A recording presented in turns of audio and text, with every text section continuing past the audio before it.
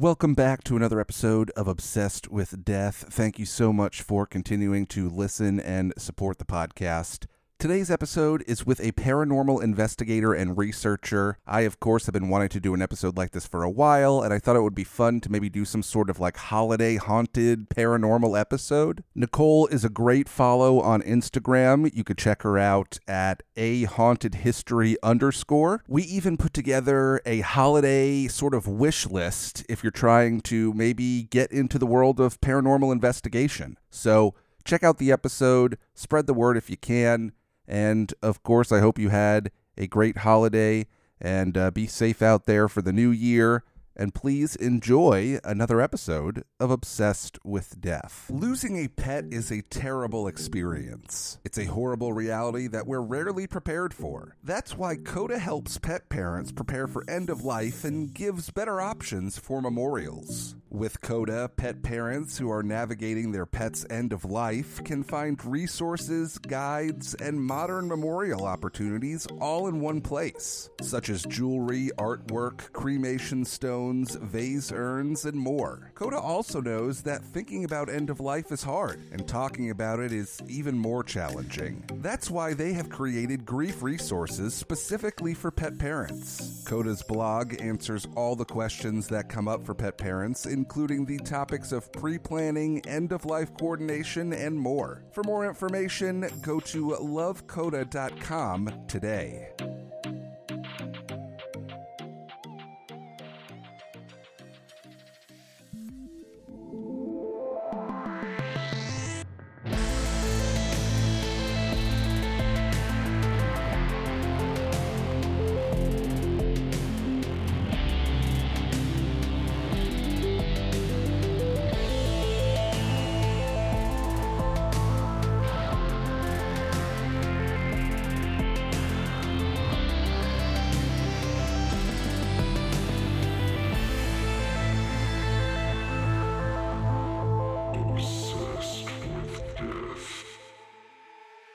All right. Well, Nicole, thank you so much for joining me on the podcast. I am very excited to get into this conversation. If you wouldn't mind, maybe just like letting everybody know who you are and what you do and, anything you'd like to share with people.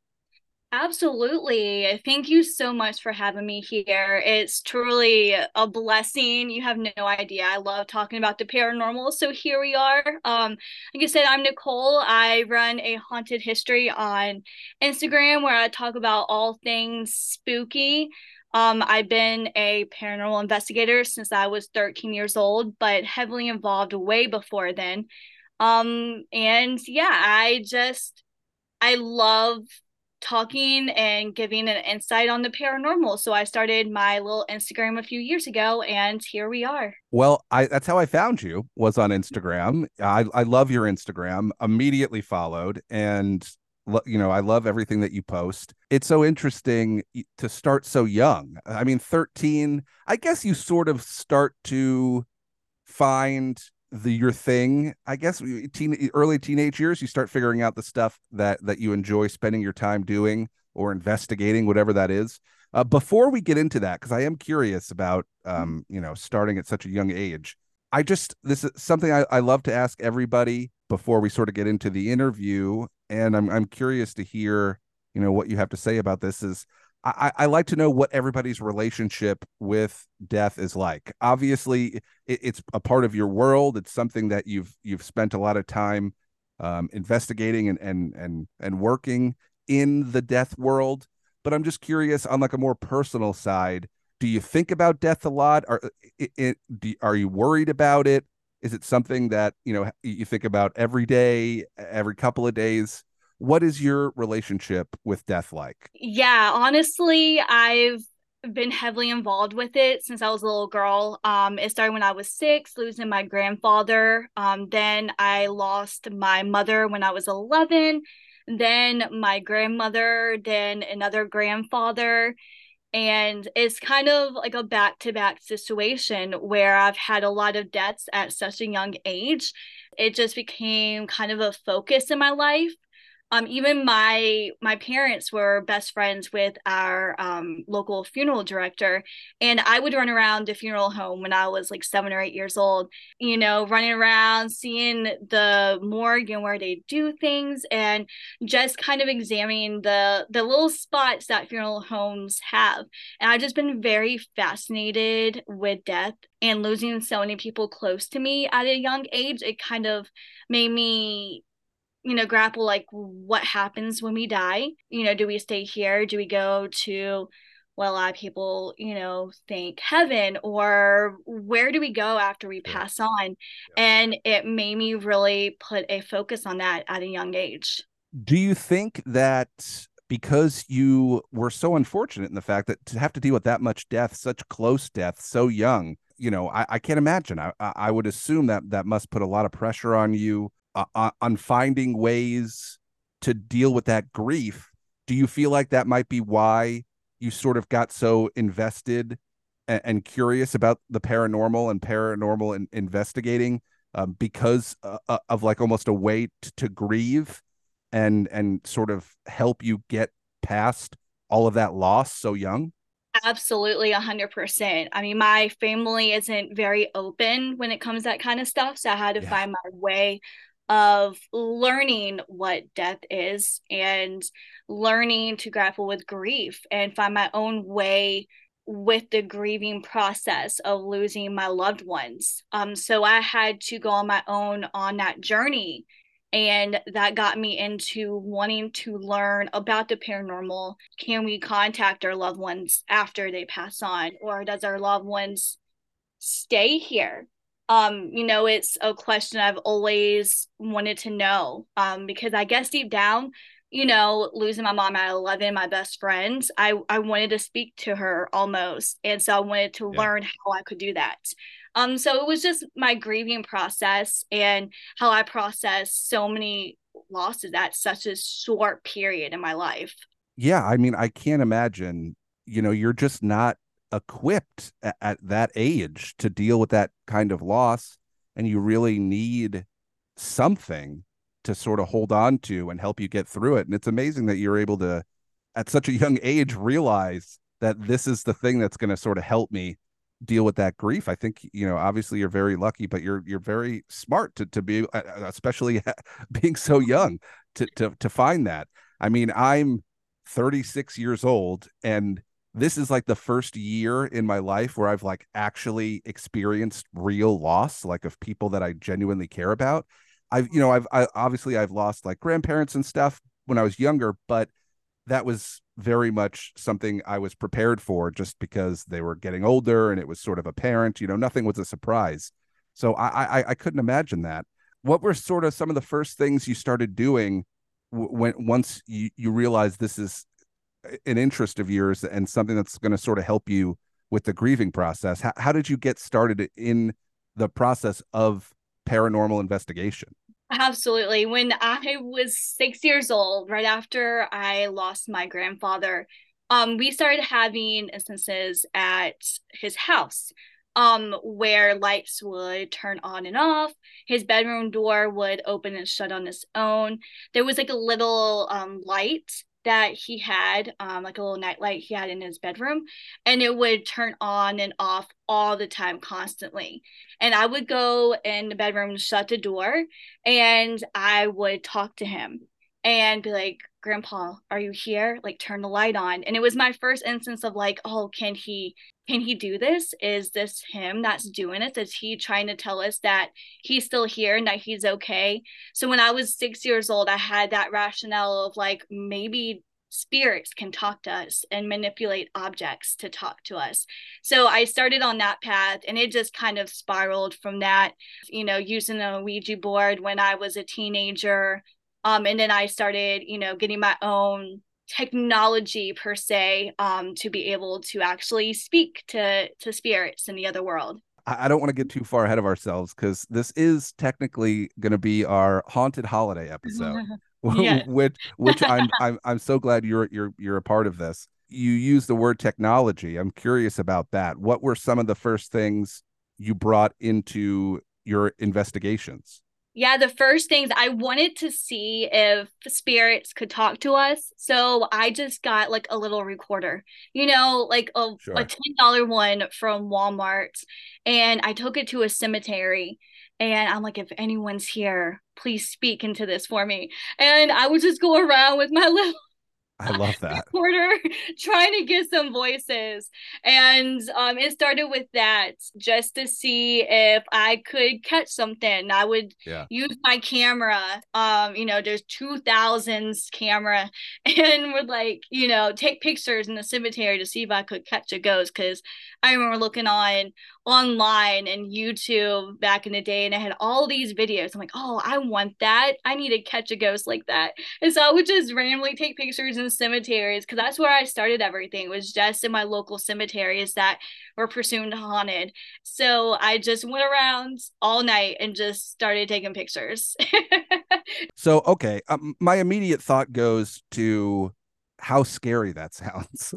Like, I I am what society considers a grown adult, and I could not do. I wouldn't be able to do that now. If someone told me I had to get a recorder and go to a cemetery and try and catch recordings of spirits or ghosts, I don't even know if I'd be able to do it during the day. Like, do you feel like that fear just doesn't exist to you? Is the curiosity just overpowering any sort of fear, or do you have any sort of genuine fear when you're doing something like that? I don't actually. It doesn't scare me at all. I go to cemeteries day and night all by myself. I've gone to abandoned buildings and explored all by myself ever since I was a little girl. I've never had anyone with me. And everyone asks me the same thing, like, Nicole, aren't you scared? And I'm like, no, because I'm more scared of humans than I am of ghosts. So like it doesn't Oh, scare me. It doesn't phase me. I'll hear noises and I'm like, oh, what's that? And that typical person, you see in scary movies, let's go towards the noise, which is so bad, but yeah, that's me. I go towards the noise instead of going away because I want to know what it is. So I don't know if it's a got good it. or bad thing, but Well, based on the movies, it's a bad thing. It it usually is. usually It it usually doesn't go well. You seem to be doing okay, which I'm happy about. What you said, being more afraid of people than ghosts, is hilarious to me, and such a powerful statement in the sense that of you're 100% right. People are way is. scarier than, like, I guess, the possibility of seeing a ghost or hearing something or someone trying to speak to you at a now I mean, they're both terrifying to me, but I understand that rationale of being like, oh well, people are way scarier, because they are. They absolutely are. That's so funny. I love that. I love that perspective. You mentioned going to these like abandoned buildings. Is there anything that comes to mind specifically? A specific building or place that you've gone to where you really had not it doesn't have to be like a if there is, great, but like any sort of like life changing or perspective changing experience when you're going to these abandoned places. Oh yes, absolutely. There was this one plantation home right near where I live. It's probably like 10 minutes up the road. And I remember seeing it and I fell in love with it. And I'm like, I need to go into this house. So I parked way down and I went in there and I remember walking in. I'm like, wow, this is what I want to do. It was just the most beautiful thing. It was so run down, but I could imagine what life you know, that was in this home at one time because it was such a beautiful home. And I did it, I went there several times after that, but the last time something felt different. I can't explain it to you. Like I can feel a lot of energies. That's one thing I've always had since I was a little girl. And walking in there, it was like the energy shifted. It was very heavy. And that's what we say in the paranormal world, like when you go into a space that is not necessarily, I wouldn't say evil, demonic. I never say those things, but it's something's there and like the whole vibration was off. I did not go back, and it was like maybe 2 weeks after that they actually tore down the home. I'm not sure what happened in the house, but that was the first time that I was like, something's out here, Yeah. something that needs to be explored because this is not what I've experienced the last 4 or 5 times, I've been Yeah. here. So something definitely shifted, which made me really sad, but it was definitely life changing. It made me question of how, if we can bring energies or our own vibrations into different spaces and change it. So I've been studying that ever since. You mentioned like evil and like demonic, and you seemed like you wanted to stay away from those terms. Is there a reason why? Have you experienced anything like that, or is that just something that you just sort of want to keep at a distance? I wouldn't say keep at a distance. It's not like I don't believe in it. I believe Yeah. that there is definitely evil out there, but there's so much in the paranormal world, especially on TikTok and the shows. And there's a bunch of shows that is like, oh, this place is demonic, this house is demonic, demons this, demons that. And I'm like, Yeah. that's it's not okay because you're classifying something that is not true. I don't see spirits as evil or demonic. There's nothing that suggests that at all. Spirits were once human. Sometimes they just want to be seen, just like human beings. They just want to be seen. And so sometimes, like humans, they act out. So that's why you might get a lot of negative hauntings. It's just they're trying to speak to you. And so not everything is demonic or evil. Not saying that is not out there, but not everything is like that. And I just want everyone to stay away from those terms and not to think that, oh, that place is haunted and must be evil. Like that is not true and it's far, far from it. It seems like what you're saying is that a lot of the times, if you do experience some sort of spirit or experience like this, it's most like, and it feels sort of demonic or evil. Are you most likely just like misunderstanding the situation? 100%. And I think a lot of people misunderstand because they don't want to understand it. They want to just think, oh, this is a bad place. This is a negative place. Do Yeah. not come here. It's like anything else. You have to take the time to understand it and understand why it happens. And that's why there's research. And a lot of people don't take the time to research what these things are. We think of Ouija boards. I'm a Ouija board collector. I have over 40 Ouija boards, and they're in my bedroom. They're on my wall, and everyone's like, "Aren't you scared?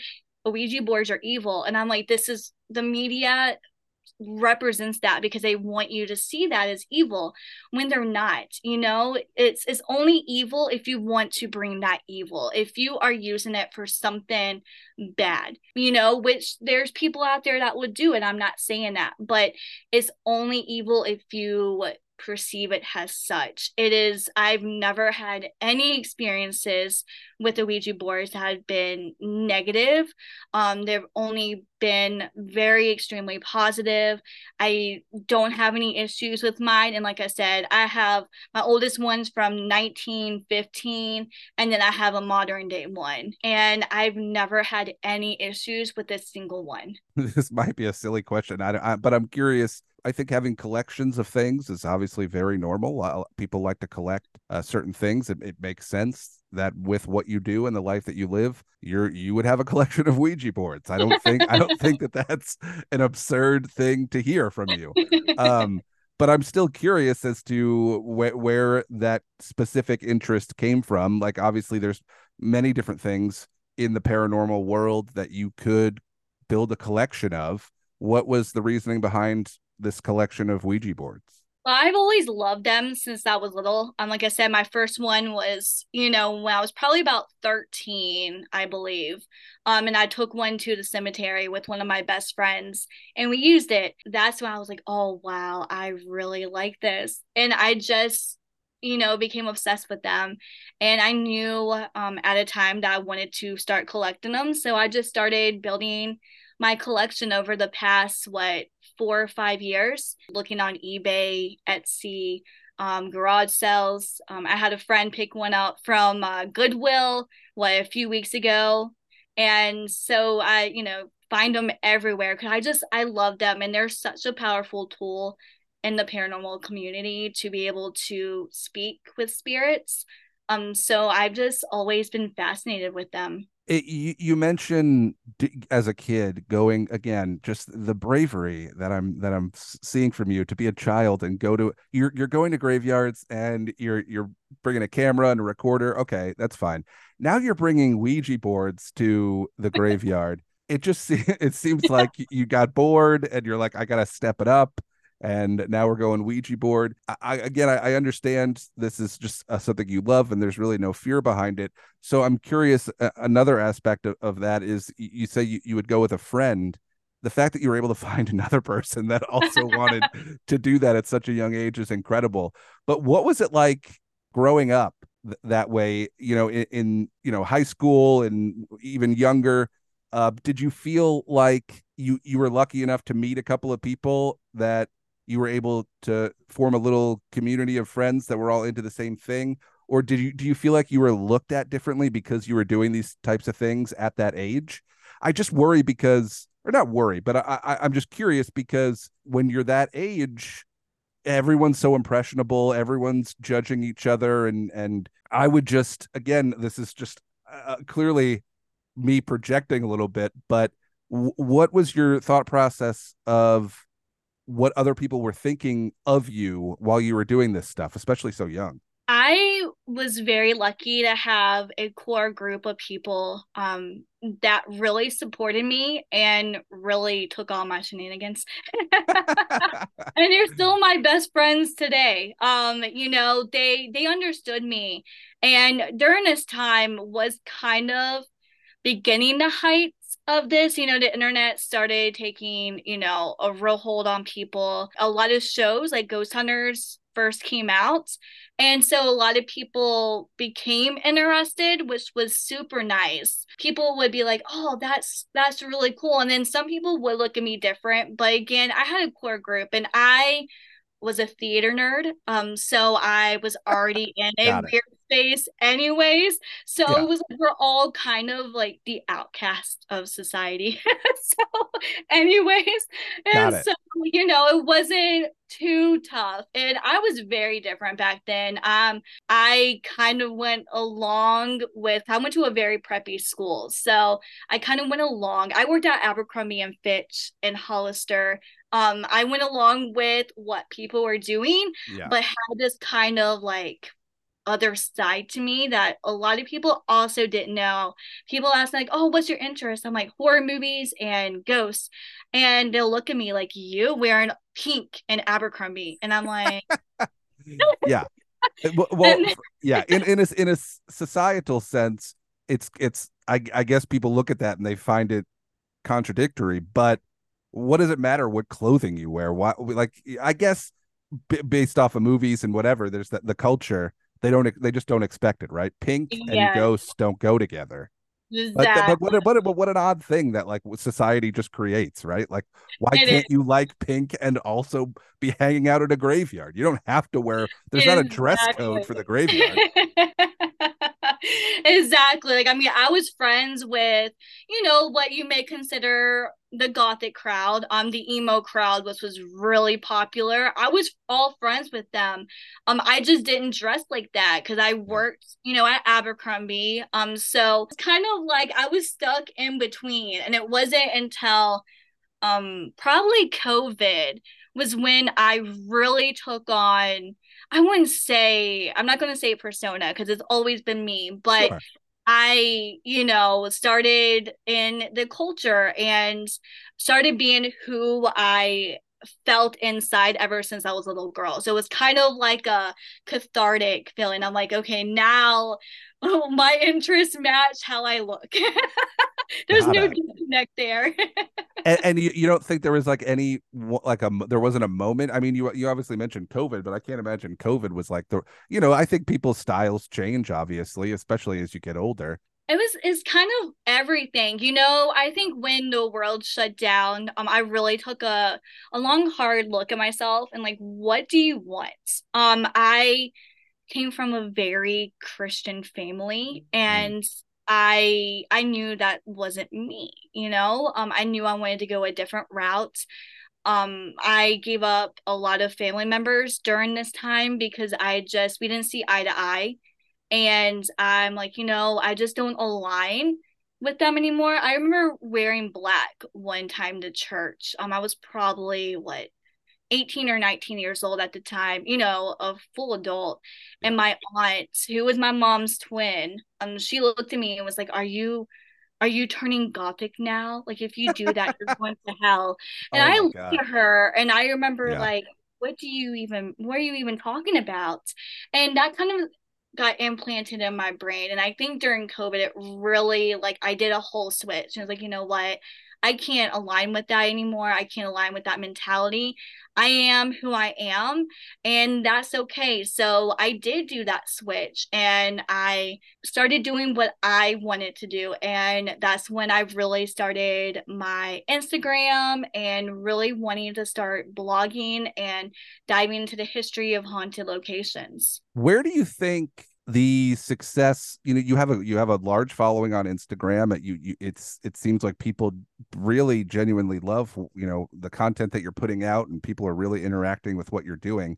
What do you think it is, maybe specifically about yourself, that people are connecting with on there? Because obviously there's a lot of that on the internet, but I think there's, only really a select few of people that could genuinely get a real sort of interaction with people, especially with like this type of content. Do you think there's anything specific about yourself or what you're doing that draws people in?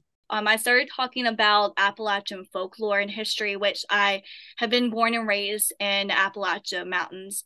And I started talking about that. And I think a lot of people were interested because they don't hear much about it. You hear everything from, Salem, Massachusetts, Savannah, Georgia, New Orleans, like the most haunted places, but you don't hear about the history and lore of the mountains in southern Appalachia. So I wanted to share that, and it just kind of skyrocketed from there. But I'm very grateful for it. I'm grateful every day because I love sharing this history, and it's amazing that I get to. Yeah, and I think, at least from my perspective and what I've seen, and sort of how you just answered that, I think people could tell when you're genuine and when you really do truly care about the thing you're talking about, and that you really do care about the importance of it and wanting to share it. And I think that draws a lot of people in too.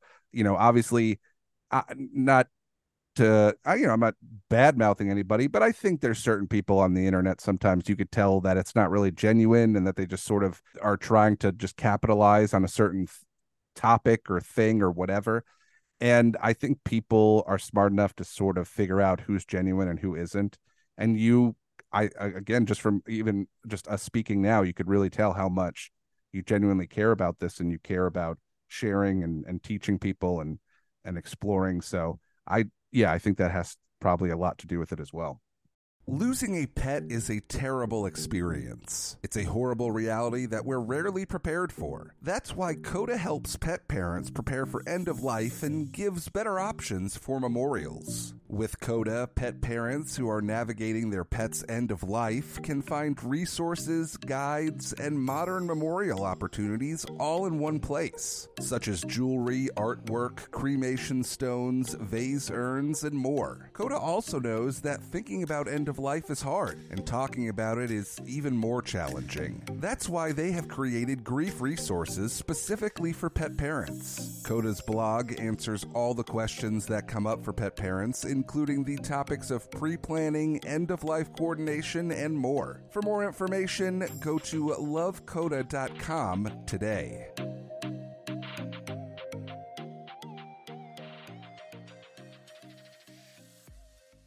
Absolutely. And that's all I've ever wanted, because you're correct, and I've seen it, and it's heartbreaking, to be honest, and it gives a negative connotation to the community, which I don't like. Yeah.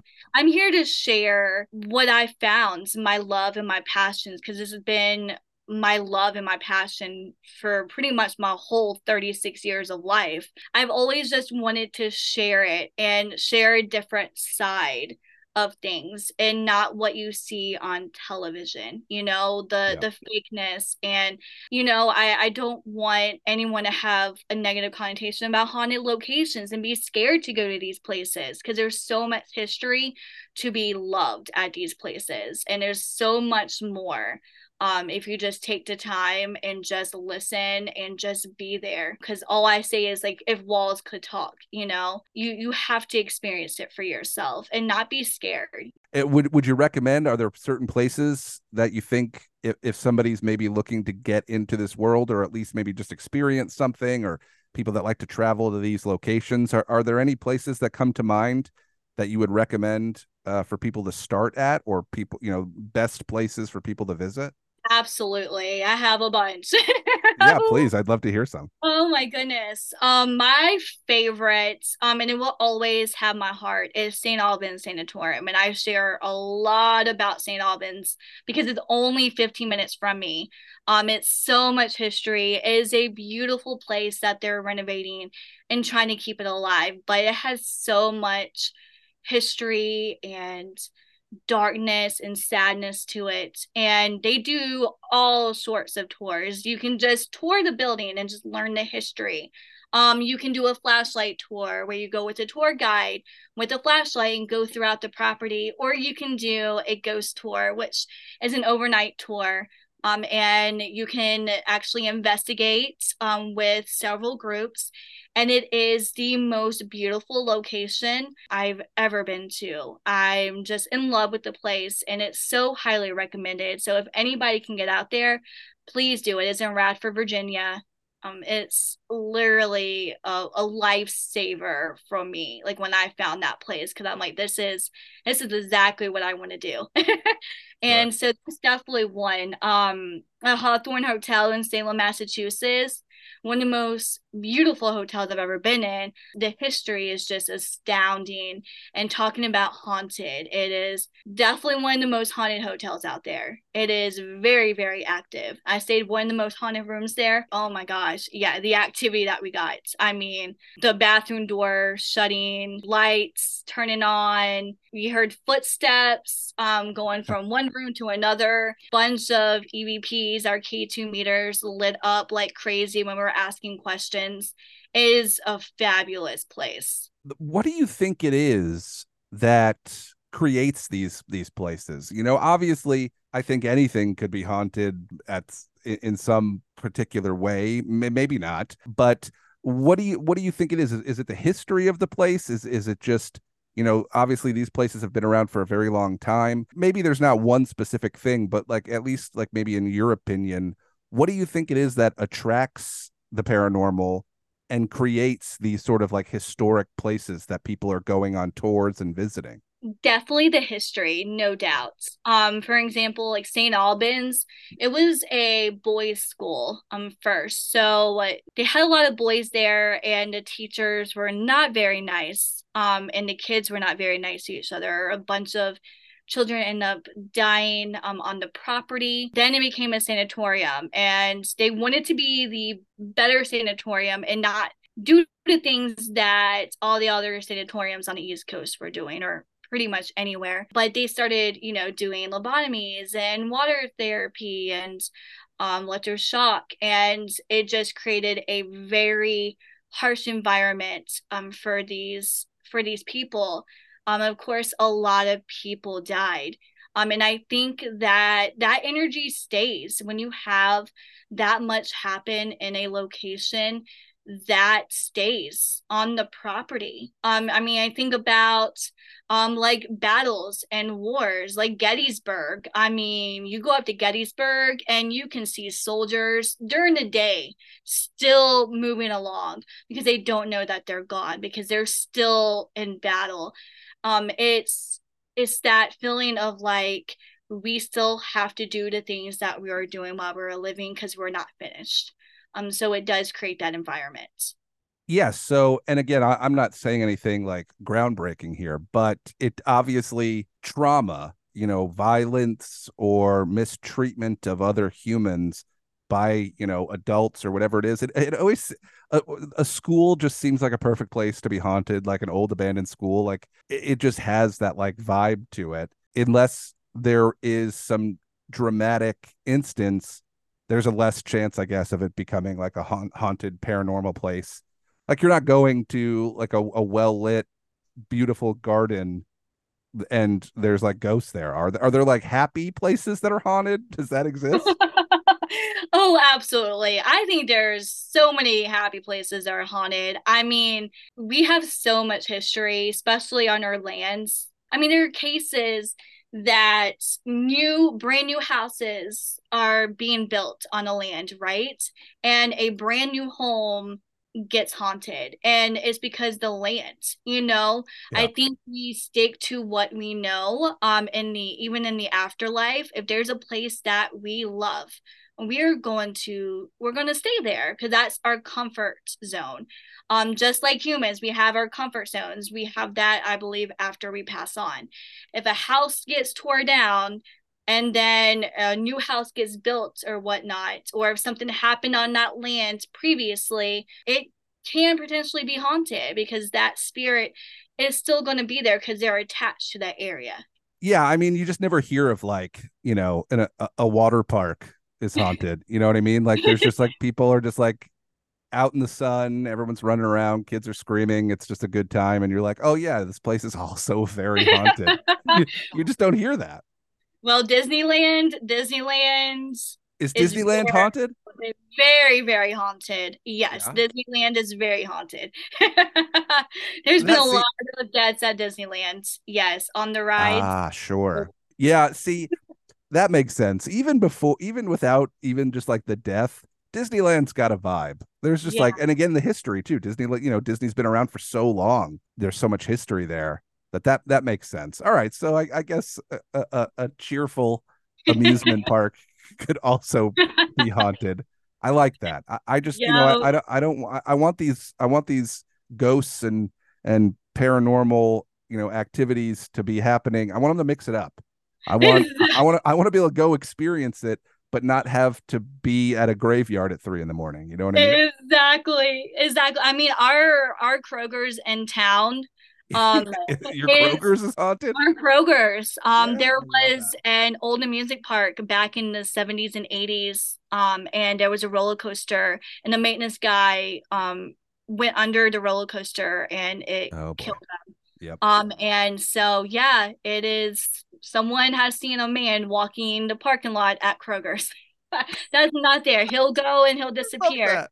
Yeah. I do love the idea of just somebody like trying to get some fresh fruit and there's just like a ghost walks by. That makes me really happy. Yes. Can All you right. imagine? Yeah, I would be into that. If somebody was like, I think we just came up with $1 million idea. The haunted grocery store. People Yes. go to experience ghosts and paranormal, and they also could get their groceries. Groceries at the same time. You can investigate and shop at the same exact time. I love the idea. Two for one. I mean, somebody write that down, please. I'm not going to remember that. Please. Somebody write that down and tell me that I said that. And then Nicole, me and you are going into business together. That's our Oh, first I am project. all for it. Let's go right after this.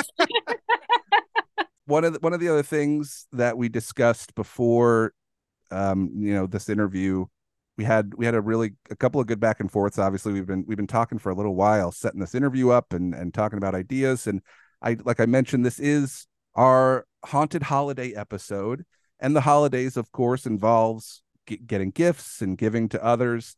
And so, one of the things I was curious about, and that you brought up, which I thought was such a great idea, was maybe putting together some sort of holiday gift list for somebody who's looking to maybe enter the world of paranormal investigating. You've sort of put together a wish list, I guess, of maybe some beginner tools that people could maybe get for a friend or a loved one that they know is looking to maybe be more involved in this world. Yeah, Yes, absolutely. I have my awesome. list. I would love to hear it. The first one, and probably the first thing that I ever got, and that any paranormal investigator who's starting out should get, is a K2 meter. Is the electronic device that measures frequency. So it lights up different colors from green, yellow to red if there is any type of energy that's nearby. It's so good. I love it. You don't need anything extravagant. The next thing is definitely a spirit box. A spirit box ghost can change frequencies of like radio stations. At least that's what we think in the paranormal field. And the spirit can manipulate when you are asking questions. So it is a very cool tool. You can hear spirits talk. It is very fascinating. You can get one off of Amazon or go to Ghost Stop, which is a very awesome place for any type of paranormal equipment. The next thing is a REM pod. A REM pod, much like a spirit box, it lights up when there's something near it, but it actually has to have a physical touch. So there's an antenna, and if something touches the antenna, it will light up and it lets you know that something is near it and touching it. So it's a really cool tool. You can get one off of Amazon, and again, it's on Ghost Stop. An easy thing is cat balls. And it's like the little balls that cats can play with that lights up. What it does is that you turn it on and you can ask the spirit to play with it so they can touch it and it will light up. My new favorite toy is called a Boo Buddy. I got it off of Ghost Stop too. And it's a little teddy bear with a backpack. And he turns on and his little arms light up. First lights up green and then lights up red if something is touching them. So it's really good for children's spirits. So if you're trying to contact a child's spirit, they love it. I use it a lot at St. Albans because there are several child spirits up there, and it's phenomenal and it's really cute. So and then another easy tool is dowsing rods. It's like a little rod that you can ask yes or no questions, and it goes one way for a yes, one way for a no. Very easy tool that you can get off of Etsy, Amazon. A lot of sellers, will make their own, which is really cool. So I would say, Christmas time, shop small businesses. So go on Etsy. Yeah. Yeah, And absolutely. then my favorite, of course, are Ouija boards. Of course, I never go Yeah. anywhere without my Ouija board. Always, if you're going to use it, be safe, cleanse yourself, and make sure you're protected while using it. Make sure you say no and cut off the communication if you're using it, just to be safe. But yeah, that's one of my favorite tools, and what I used in the very beginning. I was waiting for you to get back to the Ouija boards. I'll be my last because we had to do a Yeah. full circle. Yeah, no, that's great. Those all sound like some really good ways to get started. A lot of different ways for people to, get something for somebody and help them get started. And then I would assume too that if you're recommending somebody that's in like the beginning stages and they maybe want to start going out and exploring, obviously I would assume a graveyard is a great place to start. Oh yes, absolutely. I think Yeah. that's every beginner's is a local graveyard. Research your graveyard. See if they have any type of activity, or see if anything's there. Just explore. Because you never know what you would find. But definitely a graveyard is my number one pick if you're just starting out. It's easy, it's accessible. You're not going someplace you're not supposed to. I love that. And just quickly here too, one other thing that we sort of discussed that I was curious about is that you mentioned the idea of haunted objects.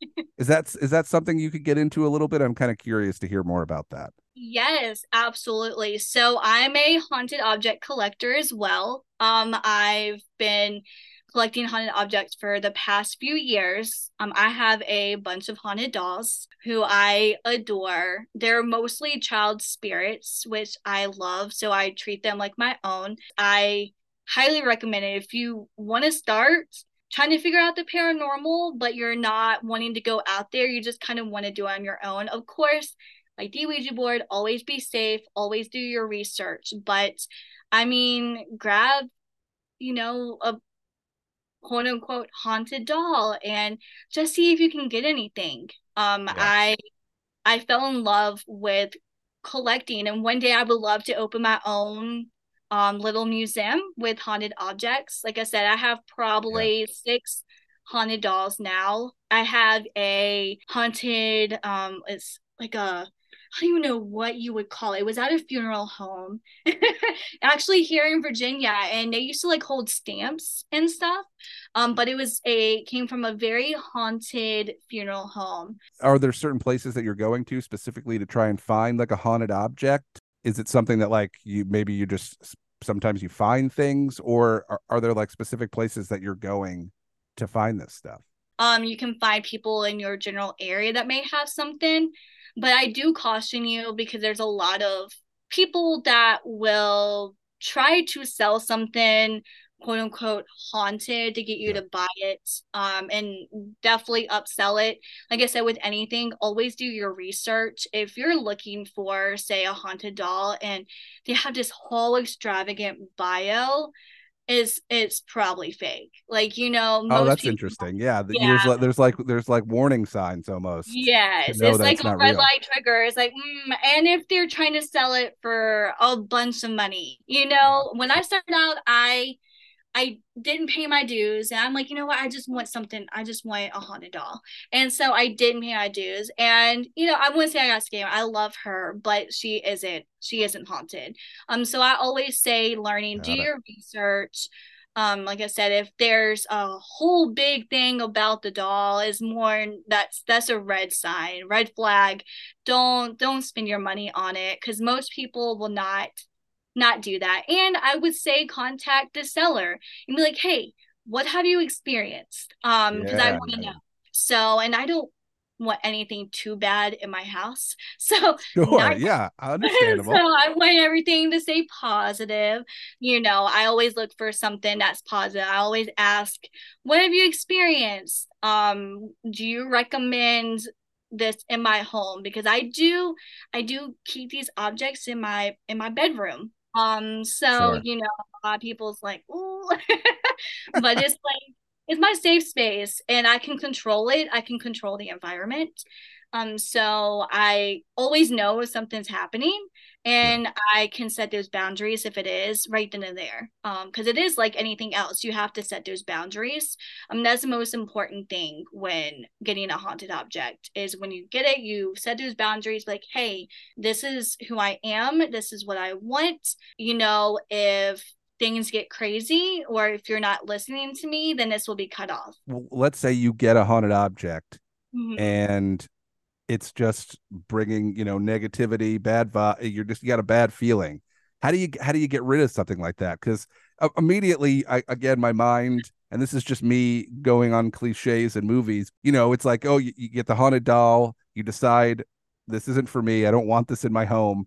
And you go out to the dumpster, you throw it in the dumpster, and then you walk back inside, and it's like sitting on the couch again. There. So is there like a process to dealing with a haunted object that you want to get rid of? There is. I always say try to talk to them first. Like anything, it's like almost talking to a human. Like if you have a disagreement with someone, talk to them first and be like, hey, I'm not okay with this. This is not okay. I will not have this in my home. You set those boundaries. If they will not accept those boundaries, then you do have to go to the next step. And a lot of times, you find a new owner. You will talk to someone that may be better equipped because each people can bring in something a little different. That can be better equipped with a situation. So you talk to them like, hey, this is what I'm experiencing. Can you take care of this? And this happens a lot in the paranormal world. And then a lot of times, like certain objects, aka Annabelle, they cannot be saved. Yeah. So Okay. Yeah. it's like they get locked in a box and do not touch. Yeah, I was gonna say maybe a wood chipper. You just sort of throw it in there. Don't do that because like anything, that energy is still going to be there. So you're basically Ah. facing the spirit.